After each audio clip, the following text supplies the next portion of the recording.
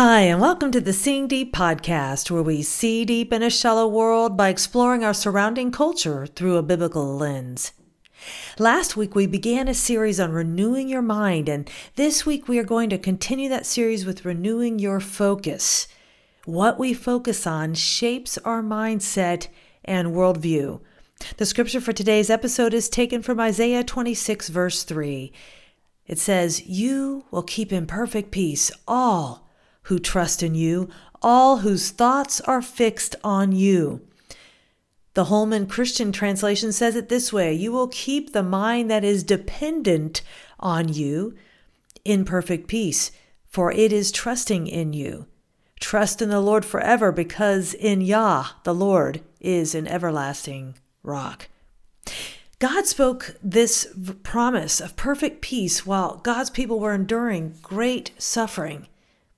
Mind renewal is not dependent upon perfect circumstances, but it is dependent upon a perfect God. Mind renewal is dependent upon God and His Word. Exalting Jesus in Isaiah commentary shares some background information that helps us see that these words were not just spoken in a vacuum, and they are just as applicable to us today. Isaiah 24 and 25 gives triumphant prophecies of final victory by the Lord over all tyrants who oppress God's people in this world.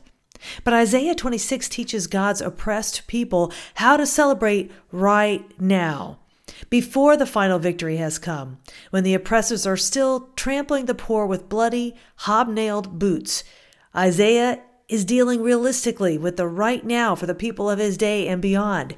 They are dominated by earthly oppressors, carried off into exile by either Assyria or Babylon. These massive city-based empires seem unconquerable. The future for Israel and Judah look very bleak indeed. How then can God's people sing a song of celebration when it seems like the tyrants are winning all the battles? Isaiah 26 is a song of realistic praise for God's present protection and future deliverance for His suffering people. It begins with a faith-filled look ahead to that day when God will at last throw down the city of man and all its oppression, as described in Isaiah 24 and 25. On that day, the people of God will be singing the celebration song, a song of triumph for the mighty city of God, a strong and glorious city with walls and ramparts, with mighty gates standing open, so only the righteous nation that has remained faithful to God can enter. And we see that in Isaiah 26, 1 and 2. This city is the eternal city described so vividly in Revelation, the New Jerusalem, whose gates of pearl always stand open to allow the righteous from all the nations on earth to enter. Because of this secure future, God is able to keep in perfect peace those whose minds are steadfast, who are continually trusting in God. Here, we Christians are exhorted to trust continually in the Lord Jesus Christ in all circumstances. What a beautiful thought from that commentary, friends. I just had to read that section to you. You see, mind renewal is a struggle when we're surrounded by chaos, but it is not impossible. And we have a future hope that will one day be a reality. Isaiah would not have spoken these words if these promises were not available for God's people right now. Part of mind renewal is stopping the stinking thinking by choosing to set our thoughts higher than our own thoughts. It isn't enough to just say, stop negative thinking. After all, we know the old adage to stop thinking about pink elephants is not very effective, right? But when we focus our thoughts on what God thinks rather than ruminating on what the world or our own mind thinks, a shift starts to happen. A rewiring of the pathways in our minds begins to happen as we stop one way of thinking and interrupt thoughts of the flesh with thoughts of the Spirit.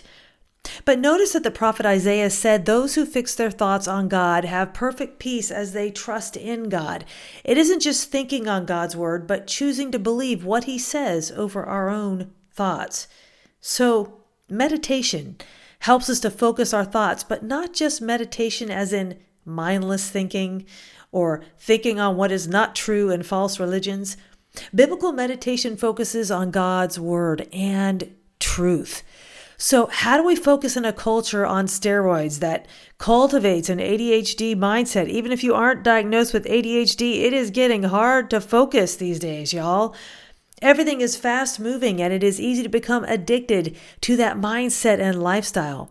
Cell phones vie for our attention and it becomes habitual to reach for these small devices that begin to control us if we are not mindful. So let's talk about some of the keys to renewing our mind and our focus. Choosing your focus ahead of time. That's number one. Colossians 3 verse 2 says, set your minds on things that are above, not on things that are on earth. So we are all likely familiar with this verse, but applying it takes forming new habits. Let's take, for example, a situation in which someone comes up to you and says something rude. Our mouth might respond quicker than we can think, right? But the patterns we form to respond and react in the flesh can be transformed if we are willing to submit to God and cry out for help to respond like Jesus did. In that moment when someone hurts us, we can think on negative thoughts about that person and what our comeback will be, or we can set our minds on what Christ would do, what he would think. Getting someone back by tearing them down is sin. We don't have to respond like that. Christ died to set us free from sin's grip.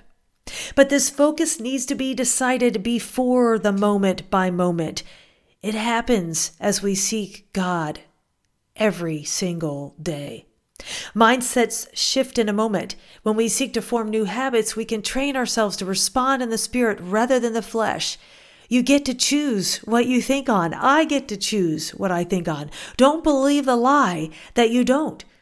Choose ahead of time that you will not respond in the flesh. Number 2, be mindful of your focus. Proverbs 4:25 says, let your eyes look directly forward and your gaze be straight before you.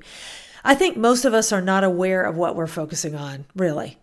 We are driven by life's demands and our thoughts go along with that daily grind. We cannot choose our mindset if we don't even know our own mindset. Life is distracting. I don't know about you, but I can focus on something and then be thrown off track without realizing it. It's a quick scroll on the phone, or it's kind of like when you walk out of one room to do a task, but then you get distracted by what it is in the other room and forget why you went in there. Yes. Being mindful of our thoughts and focus sets us free to choose our thoughts wisely. Ask yourself questions.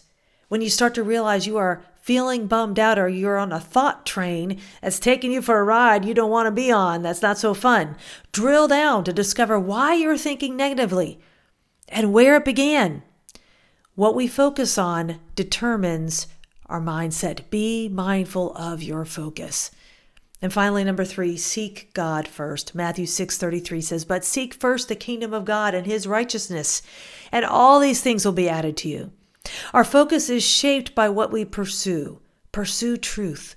Pursue Jesus and his word. Pursue God first. When we hop on our phone or work first thing in the morning or into a discussion with someone without renewing our mind first, we're not focused.